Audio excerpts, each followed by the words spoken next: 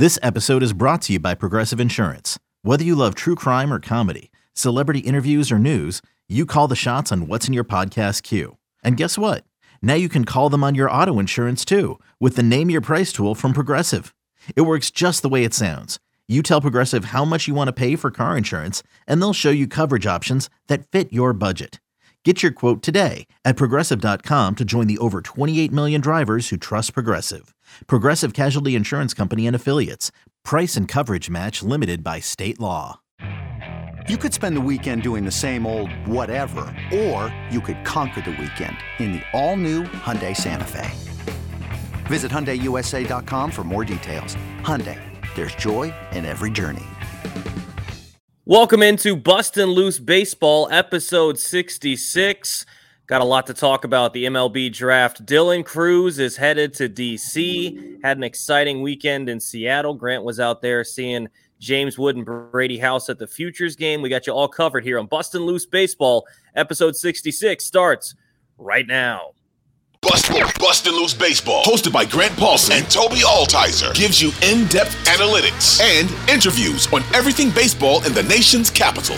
Now, here's your host, Grant Paulson and Toby Altizer.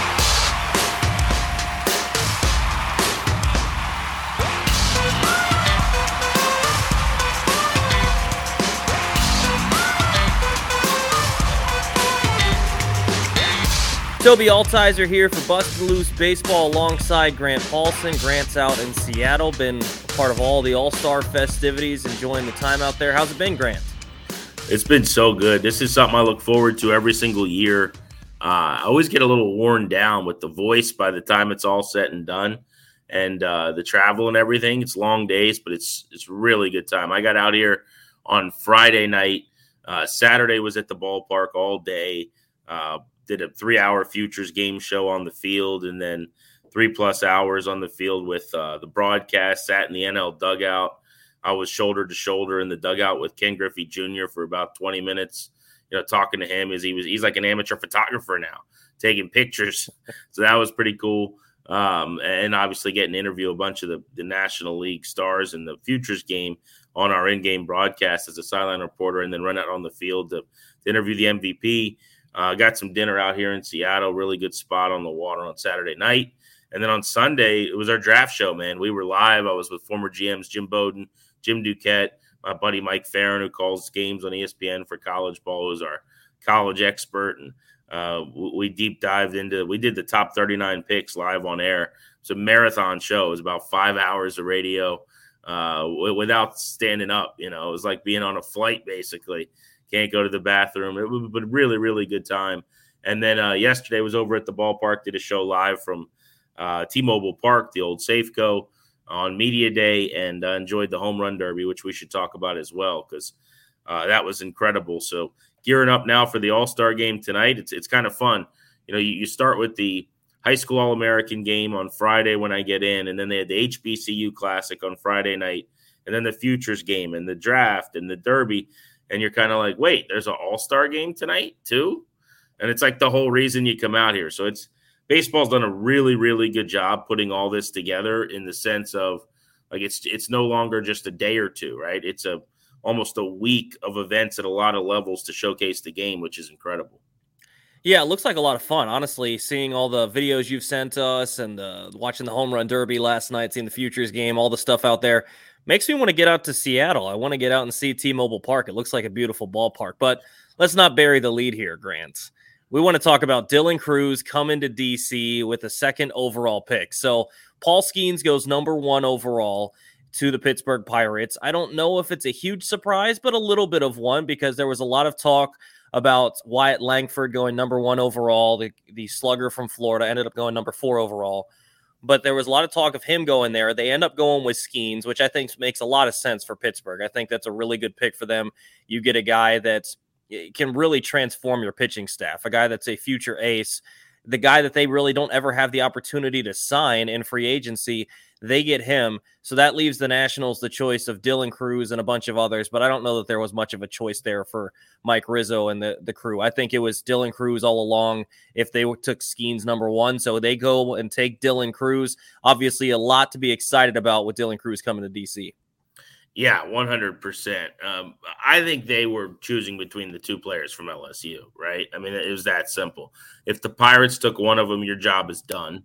And if they didn't, then you choose between the two, and it would have been fascinating to see what they would have done. I do think maybe they would have gone Skeens. They're a pitching-friendly organization. Obviously, Rizzo loves starting pitching, and he was also a celebrity. And if ownership gets involved, then, they sometimes lean toward the more famous player. And if you watched Mike Rizzo make the call to Dylan Cruz, Mark Lerner's sitting right in front of him, kind of knee to knee in the draft room. Having said that, I was told that Dylan Cruz was a little higher than him on their draft board for what that's worth. I think he was rated, their number one overall player. It's just a matter at that point of, if it's by hairs, are you going with the ace or the outfielder, and how does it fit into your system? What do you feel best about? But I think this worked out so well for the Nationals. I think Nats fans should be elated. First thing I want to say, because I've seen a lot of this on social media, is all this stuff about, oh, he's a Boris guy and kiss him goodbye. That's so stupid. Like, it's just so nonsensical. Number one, you're talking about 7 years from now. Like, that is so much. That's a fifth of my life so far. Like, who cares what happens 7 years from now? Now, if in 7 years he's Soto and Harper and he leaves because of the Boris situation, you've won. I mean, you've already won. He's a star. He's been masterful. He's led you to the postseason. Like, that's huge. That's a W. But I've hated that narrative, but I don't want to bury the lead and get too much deeper into that. Let's talk about the player. The player's special. A 21-year-old bat. It's going to stay in center field for me. If you thought he was going to move to a corner, then the difference between he and Wyatt Langford wasn't huge. I don't think he's going to move to a corner. I think he's going to stay up the middle and play center field. He's 6 foot and 205. He can run. He was the leader of an LSU team that won a College World Series. This is elite level makeup. I was told a story recently where he went to his college coach, Jay Johnson, with Paul Skeens, and they asked Jay Johnson toward the end of the year, what can we do to make sure that this culture sustains after we leave? I mean, how many college kids do that kind of a thing and are asking those types of questions? But that's the kind of makeup and character we're talking about.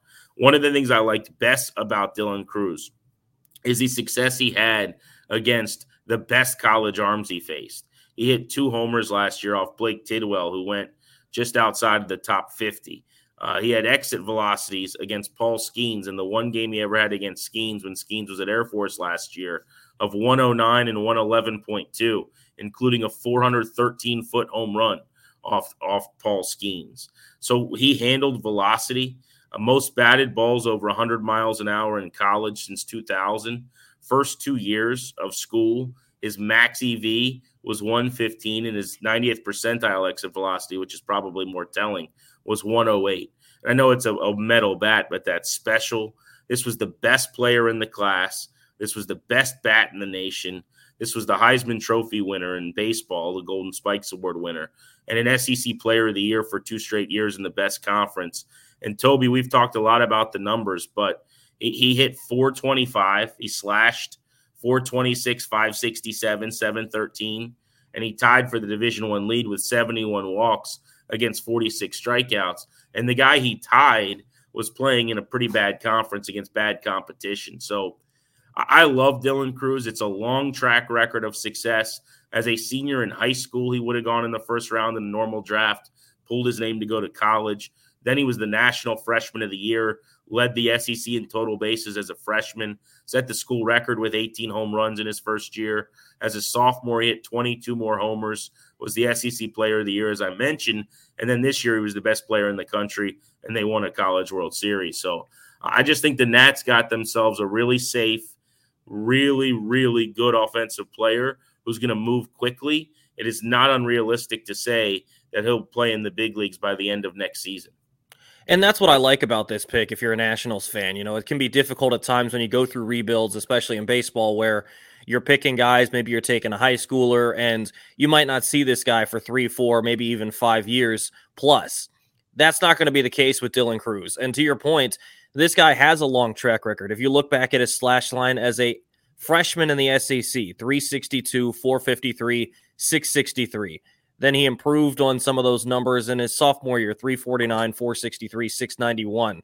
Never had an OPS lower than 1,100 in the SEC in 3 years. So I think that you're looking at a guy that clearly adjusted, obviously broke out this season with a 400, 500, 700 slash line, which is incredible. So I think this is a guy that could quickly rise through the ranks, a guy that you could see in the big leagues by next season. And now that he's in the system, now that you have the opportunity to look and say, this is the guy we drafted, you can look at a guy like Cruz there with Wood. We'll see what happens with Hassel, if he can kind of get back to his form. And the thing that I really like about this is I'm assuming that they're not going to move Lane Thomas unless they get a bat or an arm that they really, really like, maybe a top 100 prospect. I just don't think they're going to move him. So now you can look at it, say next season, maybe by the end of next season, you're looking at an outfield of Lane Thomas in right, Cruz or Wood in center field, the other in left, and you have Hassel still coming up at some point. So maybe that bumps Thomas to a fourth outfielder, or Hassel's your fourth outfielder. And then the guy that gets forgotten in all of this is Elijah Green. It almost turns him into a luxury at this point, because the crazy part about all of this is Elijah Green might have a higher ceiling than all of these guys. And so now if you can get that guy to turn out to be a stud, that really puts you over the top. So taking a guy like Dylan Cruz kind of allows your system to just revamp itself a little bit, and having Wood come up pretty soon, having Cruz come up pretty soon, I think also is good for the ball club, because it allows there to be some excitement. You know, you can go see these guys whenever they're in town. I think the Senators are back in town against the Bay Sox next week. So if you want to go see James Wood and the boys over there, you can do that. But you won't have to wait too long to see these guys in the major leagues. And I think that's really important for the Nationals, because some of this is, the World Series happens, then COVID happens, then they're selling off everyone. And I think it kind of demoralized the fan base a little bit. Well, now you're looking like the up and up could be coming a lot sooner than we expected with the Soto trade and now drafting Dylan Cruz. I think there's going to be a lot of excitement around adding Cruz to this outfield, and rightfully so. I mean, we talked about how crazy good this guy can be, and I think that once he comes up to the big leagues, he's going to stick here for a long time. Yeah, I mean, so a couple of things. I mean, their outfield and their system's pretty loaded, as you said. If you look at it, so James Wood and Dylan Cruz are a cut above. I think they need to be separated, because those guys are just really special prospects. And MLB Pipeline and some of the publications that rank prospects will have to do a lot of re-ranking now after this draft. But I promise you Dylan Cruz will be a top 10 prospect in baseball. I'd be really surprised if he isn't. So the Nats will have two guys in the top 10 with Wood and with Dylan Cruz, in my estimation. Maybe Wood slots down a pick or two if Paul Skeens or someone goes ahead of him. But, I do think that those two guys are different, so I separate them. Having said that, as you said, in the case of the rest of their outfielders in their system, though, in the same way that you can't just bank on Dylan Cruz becoming a superstar or James Wood becoming a beast, because until you've proven it as a prospect, it's just kind of potential. We don't know that none of these other guys are going to end up being a lot better than we think, right? So right now, the arrow is down on Elijah Green, and we don't feel as good about him because there's just not a long track record of guys who strike out as much as he is in A-ball, turning it around and having a great career. Like, it's really alarming for me, and I am really, really worried about him. Having said that, if they make a swing adjustment and something clicks, you're right. Like, that's a top 5 pick that has a massive ceiling. I believe that Dalen Lyle, who I've seen a bunch in Fredericksburg, has a chance to be a really good major league outfielder. I know there are some people in the Nats system that actually, after the last few months, think that he might end up outpacing Robert Hassel because he might have a little bit more wallop in the swing. Hassel's going to need, I think, to beef up this offseason and to maybe even make a swing tweaker or something mechanically. But they need him to hit the ball in the air louder and hit more home runs. But he's got a chance to still be a good major leaguer. I mean, this is a guy who was viewed as a safe 280, 20 home run guy when they acquired him. And I still think they believe, by the way, that he's going to hit 20 home runs a season, but he just hasn't gotten there and shown it yet. And the broken hamate might be a reason why. And then you throw some of the other names in there. Jeremy De La Rosa has flashed, some legit potential. Like, there are enough outfielders in this system that you feel like they've created some really good competition, which I like. But going back to Dylan Cruz specifically, before we move on and talk about some of the other things they did in the draft, I just think it's important to acknowledge how strong the hit tool is here. This was a 70 hit tool. This is one of the very few graded hit tools at 70 for Pipeline that they've had over the last 5 years in the draft. They don't really give that out. It's probably close to 60 power he could tap into, 20 plus home runs in a good year. He could be upper 20s maybe if it all comes together. He's a good runner. He's a 60 runner. It's a 55 arm and a 50 fielder. So you're talking about every single tool potentially being above average. Couple of things I did want to point out. While he did a great job against fastballs, 431 average, 736 slug, and against upper quartile velocity. So if you look at the 95 plus velocity, he hit 430 with a 570 slug. Now that slug is not as good. What that tells you is that's kind of an average, closer to average slug at that point for that sample. It tells you that he's still got a lot of hits, but not as much power against velocity. And if you start to look at ground ball rates and things against velocity, it goes up, which I guess is not necessarily stunning. But what I noticed about him is it was a lot more ground balls this year than you want. It was a 51% ground ball rate, 51%. His average launch angle against 95 plus was 8.7. First 2 months of the year for the synergy data that I was able to get my hands on.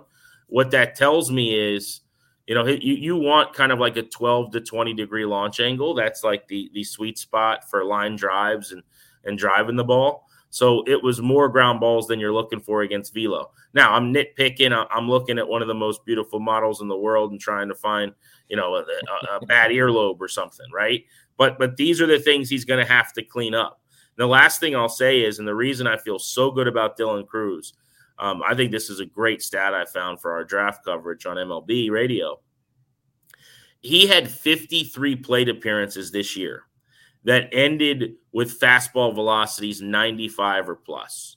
Okay, so that means that the final pitch of an at-bat, it could be a strikeout, a walk, a base hit, or a batted ball out, whatever. But 95 plus to end an at-bat, 53 plate appearances. Other first rounders, Chase Davis had 5 of those in the Pac-12. Brock Wilken in the ACC had 6 of those. So that's just a way to quantify the caliber of the competition that he was facing. 53 compared to 5 or 6. And there were guys in the draft that had fewer than that went in the first round. I mean, the competition you faced in the SEC and specifically that he faced was pretty dynamic. And the dude hit 430 and at a 1,200 OPS. I mean, the Nats fans should be elated that they just added this bat. And one last point I'll make, and I'm being too long-winded, but we've talked a lot about this player development staff, okay, and or their ability to draft and develop and why guys haven't panned out and what's gone wrong. Last week, we talked about that Baseball America piece where they're the worst at turning out basically hitting prospects. Elijah Green was drafted, needed to make a swing adjustment. Guess what? Right now, Elijah Green strikes out too much, needs to make a swing adjustment. Like, you haven't seen that growth yet. This is not a guy that needs a lot of developing necessarily. And I also think that's a really good sign for a team that, if we're just being honest, has struggled at developing hitters. And that's another reason why I really like him. Yeah, and I mean, just to reiterate what that piece was about, was basically saying that Nationals hitters that they've drafted over the last 10 years are the worst. And if you multiply their numbers by 3, 4, 5, sometimes even 6, 7 times, you're not even catching up to the team that's in front, or sometimes even to the team that's ahead of you. So it's been really bad. And like you said, I think you get a guy here that doesn't need too much development. I think he's going to be a good player pretty much regardless of what the Nationals do. The question I have as we wrap up here with Dylan Crews before we get into the rest of the draft class, does he start in Double-A? Does he start in High A? Does he start in Fredericksburg? Where do you think he ends up starting out? I think, what I would do and what teams do is always different. I would be ultra aggressive. My guess is a lot of times you have guys play a few games at a couple levels right away. Number one, I think it gives fans a chance to come out and see them and helps, Also you get them to let them get their feet wet without being like overly thrown into the fire or challenged. Fredericksburg's such a beautiful new ballpark and has such a good following and in turnouts. It wouldn't surprise me if he went there for like a week or a few games, Then you send him to Wilmington, and I think he could spend a week or two there. The answer to the question, your point is like, where will he play the bulk of his action? I think it should be at AA, to be honest with you. I mean, to me, the SEC is on par with like good A action, like A+ maybe. So, you probably would start him just naturally in A+ ball if all things are equal for what would be like a tune-up, get you used to the organization. Let's go over some things with a little less on the line. And then maybe you bump him up to AA and kind of quote unquote throw him into the fire and see how it goes. But like, do I think his first game will be at AA? I would do that. I think that would be aggressive and fun. And I think he could handle his own. I don't think he would dominate by any means, but I think he could have enough success to feel good about himself. But my guess is he plays a few games initially below that, and they just kind of get him started. Probably more so in Wilmington than Fredericksburg, but the ballpark and the locale and just because of the geography of it, like it would make sense to have him in Fredericksburg for a little bit too. So maybe my prediction will be a couple games at each of the A-ball affiliates, maybe a few more games in Wilmington, and then the bulk of the rest of the season in AA. But we'll see how quickly they get him signed. If they could do it, soon, that changes everything. If they don't do it till the deadline at the last minute, then that also makes a difference. It's only a kick, a jump, a block. It's only a serve. It's only a tackle, a run. It's only for the fans. After all, it's only pressure. You got this. Adidas.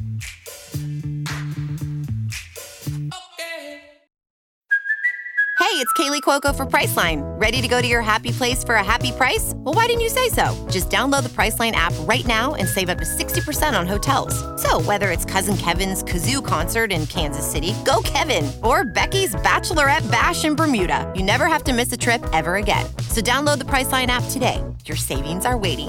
Go to your happy place for a happy price. Go to your happy price, Priceline.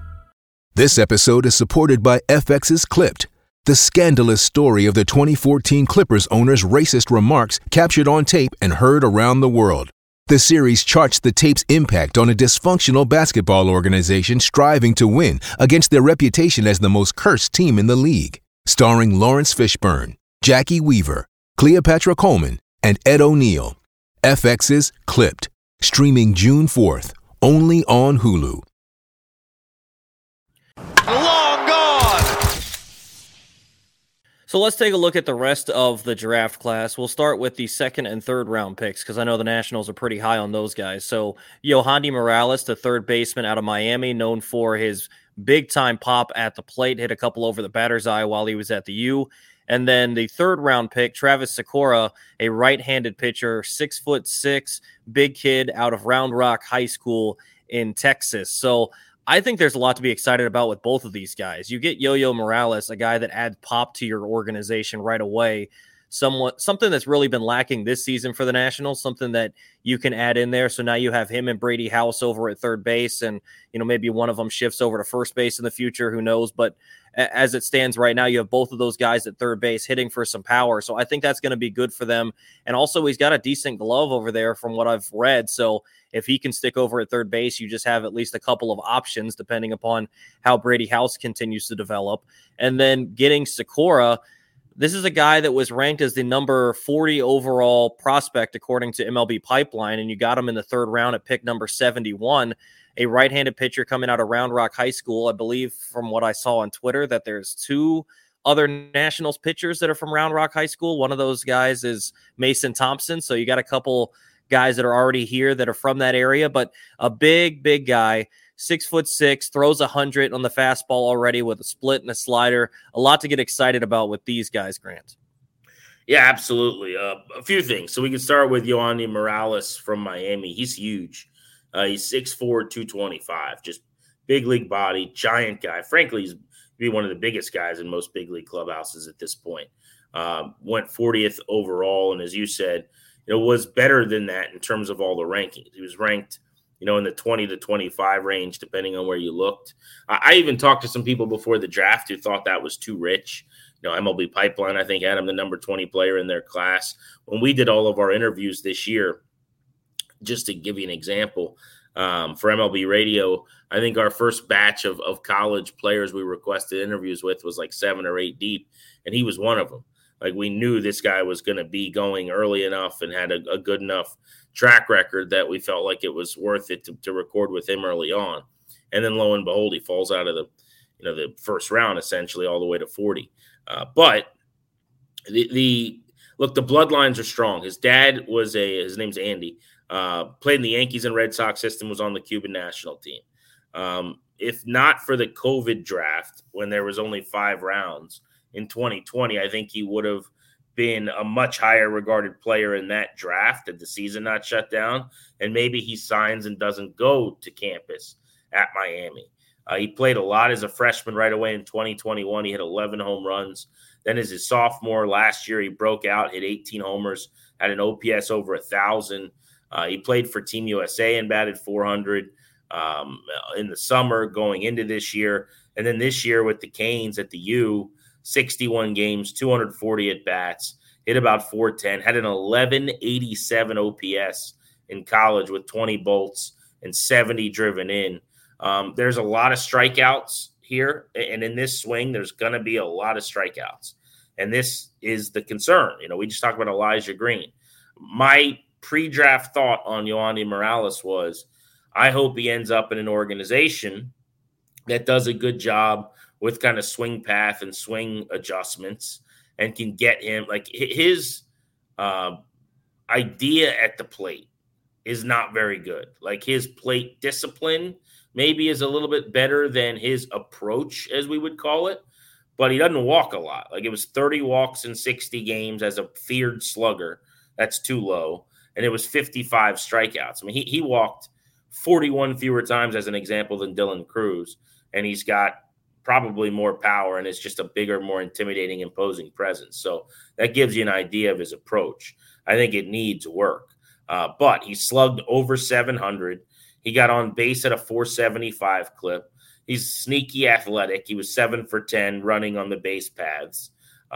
He's a below average runner, I would say, a 45 runner on a 20-80 scale where 50 is average.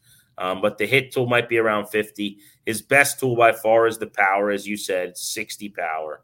And he grades out pretty well defensively at third base. Even if he ends up in left field, which is probably more likely just because of how big he is at the big league level, like, the power plays. And my question is, can you cut down on strikeouts and improve the approach? He's a former shortstop. He's got a really good arm. He could absolutely stay at third if that's what you want. Obviously, the Nationals have Brady House, barring something going wrong, who should be their future third baseman. You worry about that when he's ready and when Morales is already in the big leagues or what have you. But he's got everything's an ace swing with him, I would say, Toby. Like, it's power over hit. He's swinging from his shoes, and he's trying to hit bombs. And I have no problem with that. But the theme here is that the Nats basically got 3 first-round talents with their first-round picks. And I'm not going to tell you that they kicked the rest of the draft to the curb. I don't think that was the case. But the Travis Sakura kid that you were talking about that they drafted with their third pick at number 71, who you mentioned was number 40 on Pipeline, this is kind of a first-round starter kit. It's if he was 18 years old, he's 19. He's one of the oldest players in the draft out of high school. If he was 18 years old, I bet you this kid goes in the first round. And in a year where there wasn't much high school pitching, in fact, we only had 1 first-round high school pitcher that went in the top 23, I think it was, and that was Noble Meyer to the Marlins at 10 out of Jesuit High out here in the Pacific Northwest. But this Travis Sakura is 6'6", 230. Like, he's massive. He's built like a major league starter already. Touches 100 miles an hour. He's got a pretty good slider he can spin. He throws a splitter that's above average, maybe his second best pitch. It's like when you hear throws 100, has a 70 fastball, maybe a 60 split, and a 55 slider, and he's 6'6", 230, there's no reason in the world that guy didn't go in the first round, except the profile of a high school right-hander who touched 101 is petrifying. You almost bank on Tommy John or some type of arm issues if you're a team. And, just to be frank, high school right-handers, like they pan out what percent of the time, Toby? Maybe a third of them become really good major leaguers, a third of them never get to the big leagues, and a third of them just aren't as good as they're supposed to be. So it's a really scary profile. And that's why he fell in the draft. High school pitchers almost never go as well as they are expected to. But I'm telling you, the fact that he's 19 was held against him. And I always think that's so dumb, because if he just goes to Texas where he's committed and he comes out as a draft eligible sophomore in 2 years, no one's holding his age against him. Now he's 21 coming out of college and it's not an issue anymore. But because he's 19 out of high school, everyone's like, we don't like, there's less projection there. So I love the pick. It's a very, very high upside pick. It's obviously risky with a high school arm and with one that throws that hard. It's funny. It's like, what do you like about him? He throws 101. Why did he go as late as he did in the draft? He throws 101. It's like you can answer the question with both of those questions. Yeah, and I think the good part about this, though, is if you can get a guy like this in your system, you can kind of control that. If you let this guy go to Texas and they just want to win national championships and they want to compete in their conference, they're going to throw him a bunch. We were talking about this with Paul Skeens at LSU. I mean, this guy was throwing 120, 130 pitches, every fifth day, every sixth day, because that's what they want to win baseball games. That's their job. Their job's not to prepare you for Major League Baseball. Their job is to win baseball games at their program. So if he were to go to college, he's going to get used more. Now, if you get a guy like this in your system, you can kind of monitor him, like you can limit the innings. You can work his way up slowly through the system and make sure that you're keeping a close eye on his health and making sure that you can do all that you can to prevent it. Like you said, I mean, when a kid's 19 throwing 101, it just screams Tommy John at some point. And so you just want to do as much as you possibly can to prevent that. Who knows if you can or can't, but we'll see what happens. I'm excited about all these guys. I mean, those top three picks you got to get excited about. Looking at the rest of the draft class, I won't name off all the names for you, but is there anyone that sticks out for you out of the rest of the guys as we record here before they finish day 3? So of the day 1, day 2 picks. Yeah, I would say, I mean, they drafted another player out of LSU, an infielder a couple rounds down, who was on the College World Series team and had some big moments. So I just think coming from that winning culture, maybe being with Cruz in the system could be kind of cool and beneficial. One other guy, though, is Andrew Pinckney, who they took in the 4th round, 102 overall at Alabama. Pretty interesting. And texting with a couple of folks with the Nats about him after they drafted him. I think they like him a lot, and they like adjustments and some of the progress he's made in the last year or so. They think he's really figured some things out. But if you look at his career at Alabama, like every single season he gets a lot better, and I think that they like that too. But what are you looking for? Like when you get outside of the top 100 picks, I think you're looking for athletes or tools or what have you. And, I mean, legitimately, like this is speed and power, man. I mean, he's got 60 speed, maybe 55 power. He had a game against Paul Skeens that put him on the map a little more than he already was, where he went 3 for 3 with a home run in April against the best pitcher in the country. I think he has gotten more disciplined, which has helped him. It's still going to be a question as to whether or not he'll handle off-speed stuff well. Like he can gear up for fastballs. He's proven that. He struggled with off-speed stuff. But what are you looking for at that point in the draft? You're looking for a starter kit. And he's 6'3", 215, which is prototypical big league body. He's got a tick above average major league power and above average major league speed. Like you try to figure the rest out. So we're talking about lottery tickets at that area of the draft. You throw them into the system, guys that we talk about all the time in their system as well. We'll see if anything happens, but he had a good week. Like he'll be in that mold probably. But if they could hit a home run on Dylan Cruz, end up with a big leaguer, regular power hitting slugger in Yoandy Morales, and get Travis Sikora to the show to help them on the pitching staff in any capacity, and then Pinckney becomes just some type of, extra bat at some point, it'll be not only a really good draft, but one of their best drafts that they've had in decades. So I'm hopeful. We'll see what happens now. They've got their work cut out for them. But I think Nats fans should be very, very happy with what they tried to do. They were really aggressive at the top of the board, and I've told they're very, very confident that they'll get all their guys signed. Yeah, and I think that's what you see, a constant theme here. Obviously, Dylan Cruz is going to go over slot. Travis Sikora is going to go over slot. So you see after basically aside from Sikora, they've gone all college players. So they're going to try to get these guys signed, and they're going to focus primarily on Cruz and Sikora, I think, are the two that are going to definitely go over slot. Is Morales probably going to go right around slot, would you think? Yes, I would think so. You might be able to get him slightly under, possibly. He was supposed to have been picked earlier, so he may still want a little more money. That's possible.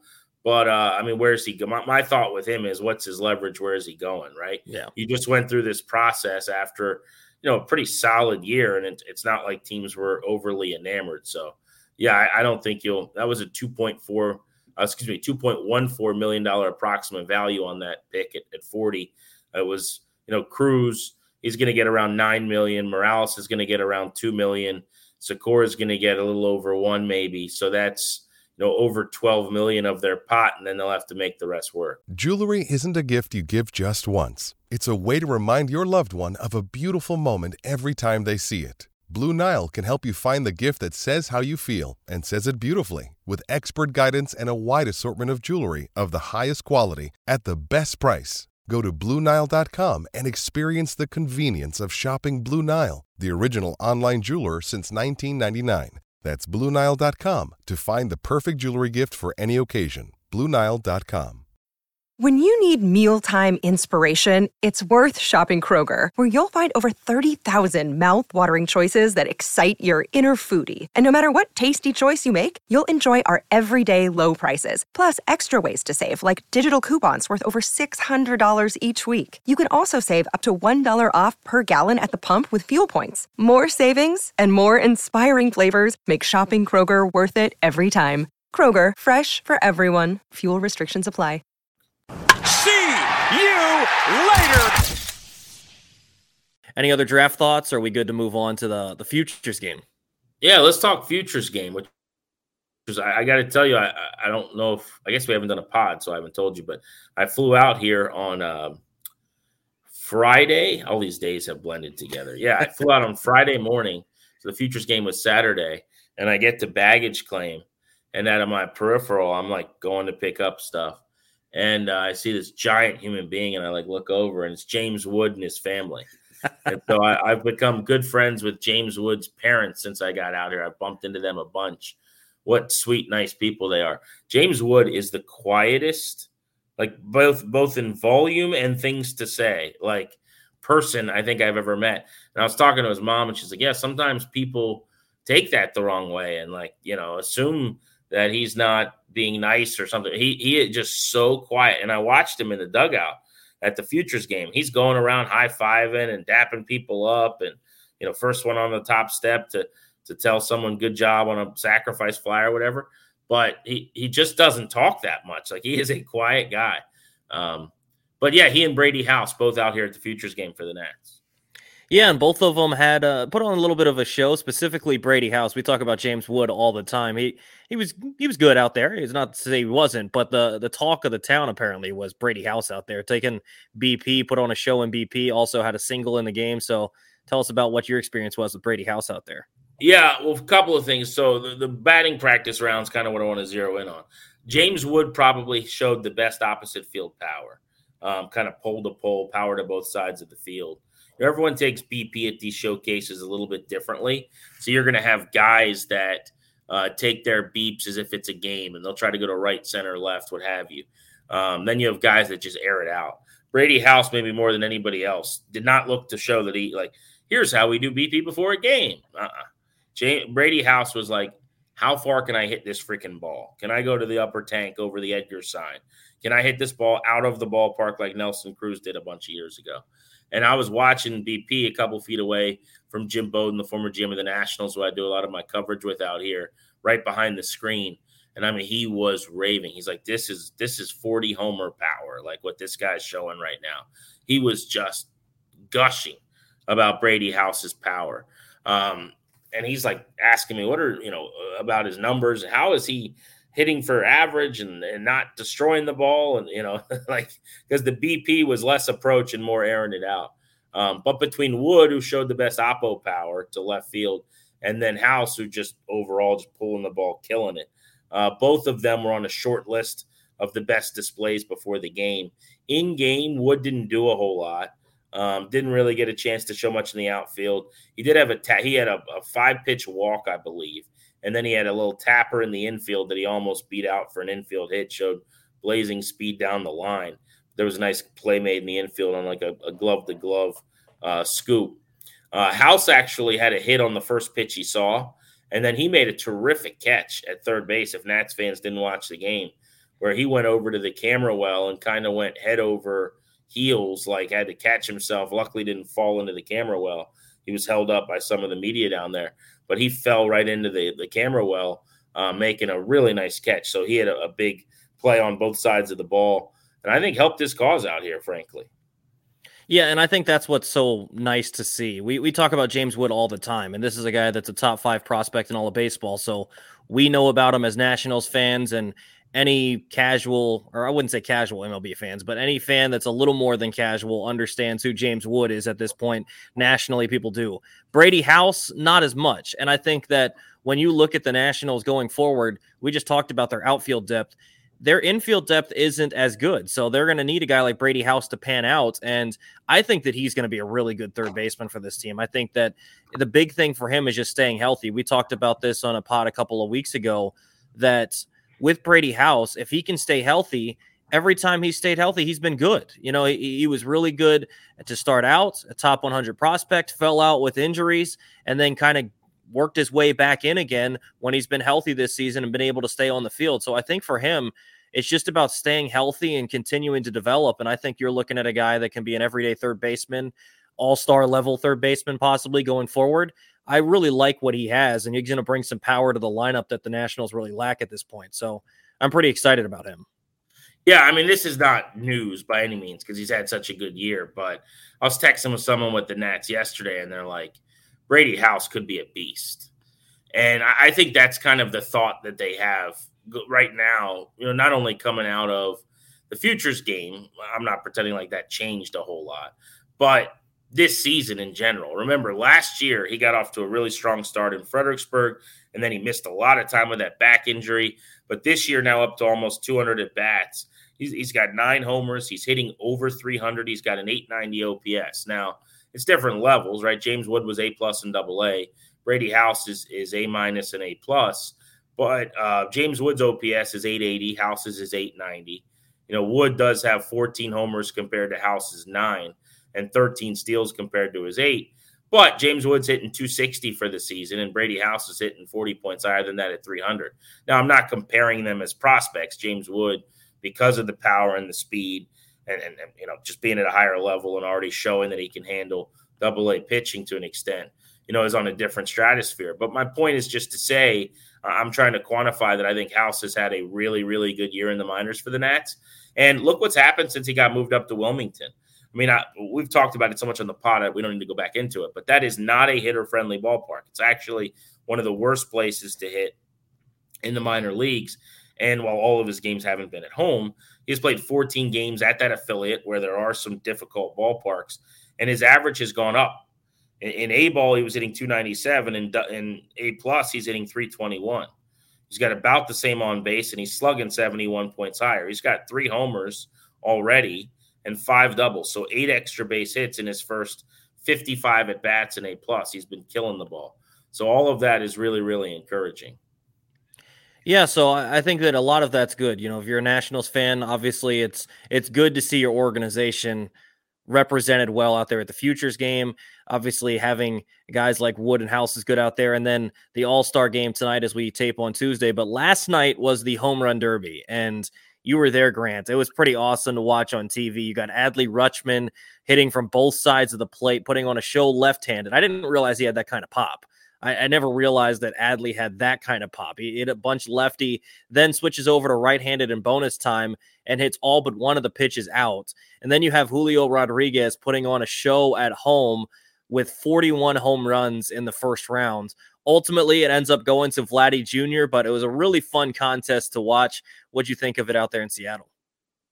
I love the Home Run Derby. I have loved it. I've been at, I think, every Home Run Derby for the going on almost a decade. It is the new way that they do it is the best. I was talking to one of my guys, and he's like, I missed the 10-out Home Run Derby. It couldn't be more wrong. That's insane.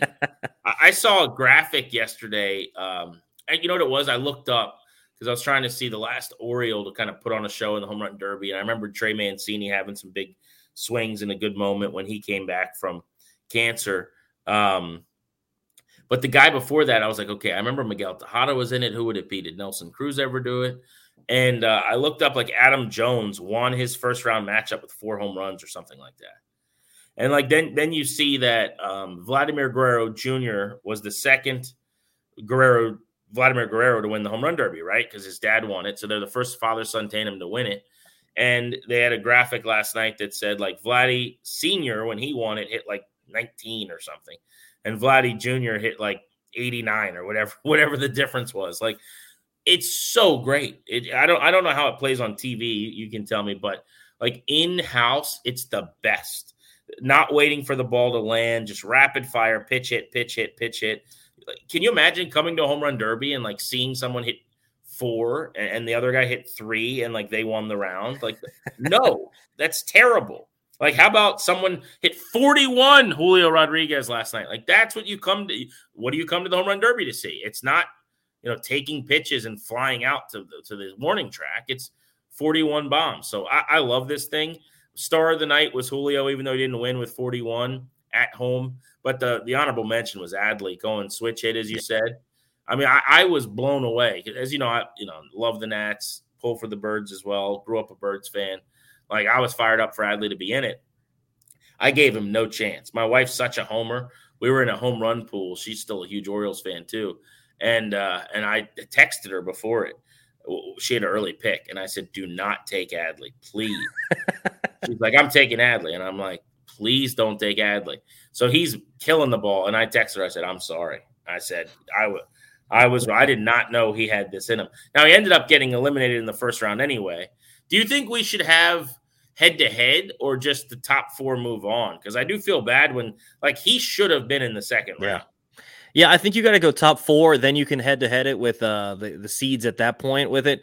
But to your point, I think that the Home Run Derby is really good the way that they do it now. I enjoyed it. I don't quite understand why they automatically got the extra 30-second bonus. I'm not sure why that was added. Usually it was only the bonus time if you got the 2 home runs over 440 feet. But the only problem is it's not as good as a television product, because before, when it was the 10 outs, you would just watch the whole flight of the ball. So you'd see it get launched out there, and you can't follow it quite as well on TV. But I do enjoy the new format. I enjoy the fact that you're watching Randy Arozarena basically go machine gun, trying to hit as many balls out as possible. It was ridiculous watching him, how quick he was going, seeing all the other guys just – I mean, it was fun watching Julio. He kind of gets set in his spot, and then boom, gone. There's another one. Boom, there's another one. It's like he was just getting set and then fire and gone. Every single time. Same thing. Luis Robert did that in the first round too. It was like, hit the home run, reset, gone again. It's ridiculous watching these guys, and it can't be overstated how exhausting it is. Go out to your backyard if you have a baseball bat and swing it for a minute straight and tell me how exhausted you are. These guys are hitting upper tanks multiple times and just keep going at it for 3 and 4 minutes at a time. It was ridiculous to watch. Yeah, it's the max A swing. You know what I mean? Like, they're not taking a breather. Arozarena, by the way, we noticed was the best at milking the clock. So, like, when he would take a timeout, at the end of his timeout, he would go over and talk to someone or say hi to a family member. Like, he was really smart about getting a little extra time. So I'll be curious to see if anyone does that in the future. Real quick, though, I wanted to ask you, Toby, because I've been out here at all these events, and I'm going to the All-Star game, obviously, tonight. We'll get this posted ASAP for people. I was watching the Nats from afar and monitoring everything going on. I mean, I waited almost 90 games for Joey Meneses to hit home runs, and it didn't happen. And then he explodes. He had 2 homers through whatever it was, like 88 games or something. And then he hits 4 over 3 days, which, is the most baseball awesome thing ever. And then the other thing is, how long are we talking about C.J. Abrams? Like, dude, please steal bases. What is going on? Why are you not stealing more bases? And then top of the order, C.J. Abrams, it's like the heavens opened up, man, and he stole 5 bags in the final handful of games right before the year. That was pretty cool. Yeah, seeing Joey Meneses start hitting the ball out of the ballpark is huge because that changes everything about him. If he can start hitting for power, then that changes a lot of things in the lineup. We'll see if he can continue to sustain it. Hopefully he can. I mean, the dude hit 4 in 3 games. Maybe he found something in his swing. I'm not exactly sure. Davey mentioned he was staying his legs a little bit more, so maybe that's it. I'm not sure what exactly it is, but hopefully it isn't. He got hot for a 3-game stretch. You went on a break, and then he lost it again. So hopefully that's not the case. But the thing that stood out immediately to me, 3 games of C.J. Abrams in the leadoff spot. Went 6 for 12 with the run scored and RBI, walked once, struck out once, and stole 3 bags. That's a leadoff hitter, baby. That's what I'm talking about. That's what I wanted to see. And I asked Davey about it post-game on Saturday night, kind of what he had seen. And he said that he had called CJ into his office and challenged him like, look, man, you should be a leadoff hitter. This is what it entails. This is what you need to do. And here's how you do it. And he's gone out there in one series. I know it's a small sample size, but he's done it. And I think CJ's the kind of guy, just observing him, that I wouldn't say he gets bored. That's wrong. It makes it sound like he doesn't take his job seriously. That's not the case. But he's a very laid back kind of guy. And I think sometimes you have to just push him a little extra hard. Hitting down in the 8 and 9 hole every night, I wouldn't say he got bored down there, but just he needed a challenge. He's playing at the major league level now, not to say that he was, being awesome in the 8 and 9 hole and they needed to move him up, but he needed something extra, I think, just to push him a little bit and putting him in that leadoff spot and making it so that he's the central figure of the offense. He's getting the game started. He's going to be right in front of Lane Thomas to drive him in. I think that that's something that's really needed for CJ, and I think you saw it in the series that he took the approach a little bit more professionally. He's taking pitches. He's making sure to work at bats. And then when he gets on, he's realizing, I'm a weapon on base. I need to start turning these singles into doubles. And that's my point with CJ. The narrative of him last season was, oh, he's a soft-hitting shortstop. We can find those anywhere. Well, if you're going to be a soft-hitting shortstop, and that's who you are, because it's not like his exit velos are much higher this season, then steal bags, please. Turn those singles into doubles. Turn those walks into an extra base hit. Do those sort of things and become a dynamic leadoff hitter, and we can live with that. And I think that you saw that. I think it translated over to the defensive side of the ball. He looked more engaged over there. He's still making incredible plays up the middle. I think it's just about ironing out all these wrinkles. I'm excited if he can continue to do this in the leadoff spot. I think he might have found something here. Yeah, he's played 81 games this season. So it's pretty easy math to see kind of the 162 pace. So you're talking about 14 homers and 28 steals. 15-30 guys with his speed, if you're playing really good defense, are valuable. Now, 690 OPS, I need that to be league average, which is probably 30 or 40 points higher at this point. But ideally, 750 to 775 would be nice. You look at the slug for C.J. Abrams, it's up. He slugged 324 last year. He's about 400 this year. His OPS has gone from 600 to 690. If he does that again next year and 690 goes to 780, now all of a sudden you got an above average offensive player with his speed and range at shortstop, and hopefully he's cut down on the errors. And now you got something going. So I remind people all the time how young he is. 5 steals these last 4 games before the break really encouraged me. The Nats will come out of the break, by the way. They're at the Cardinals for 3. At Wrigley against the Cubs for 3, and then the Giants and the Rockies come to town as part of one of their longest homestands of the year. I think the Mets follow suit with 4 games after that. I'm pretty sure it's a 10-game homestand to end July for the Nationals. And it's a CJ Abrams bobblehead night. That's Saturday against the Giants. So adds right into our conversation there. I think CJ is just growing. It's something that this guy's so young. We've talked about this so many times. So it's so hard to take and make huge assumptions about him when the kid is just so young, and he didn't play a lot of minor league baseball. So he's learning at the big league level. You had a conversation with Ryan Zimmerman before the season when they were doing the Nats Gala on Grant and Danny. And he talked about, you shouldn't really learn at the big league level. And I don't know if he was talking about anybody in particular, but if he was, it's CJ Abrams. He's learning at the big league level. He didn't learn in AAA and AA. He's learning with the Washington Nationals, essentially. So you're just seeing him develop and grow. And, as long as you see bits and pieces here and there, as long as you see little bits and pieces of him growing and developing, I'm okay with what we see out of it. The numbers might not be great at the end of the season, but if the eye test is showing you that this guy's growing, then I'm totally fine with it. And right now, what we're seeing him in the leadoff spot, I think he's showing that he's got it. He's just got to figure out exactly how to do it at the big league level. Yeah, I'm fired up. Should be good to watch him in the second half.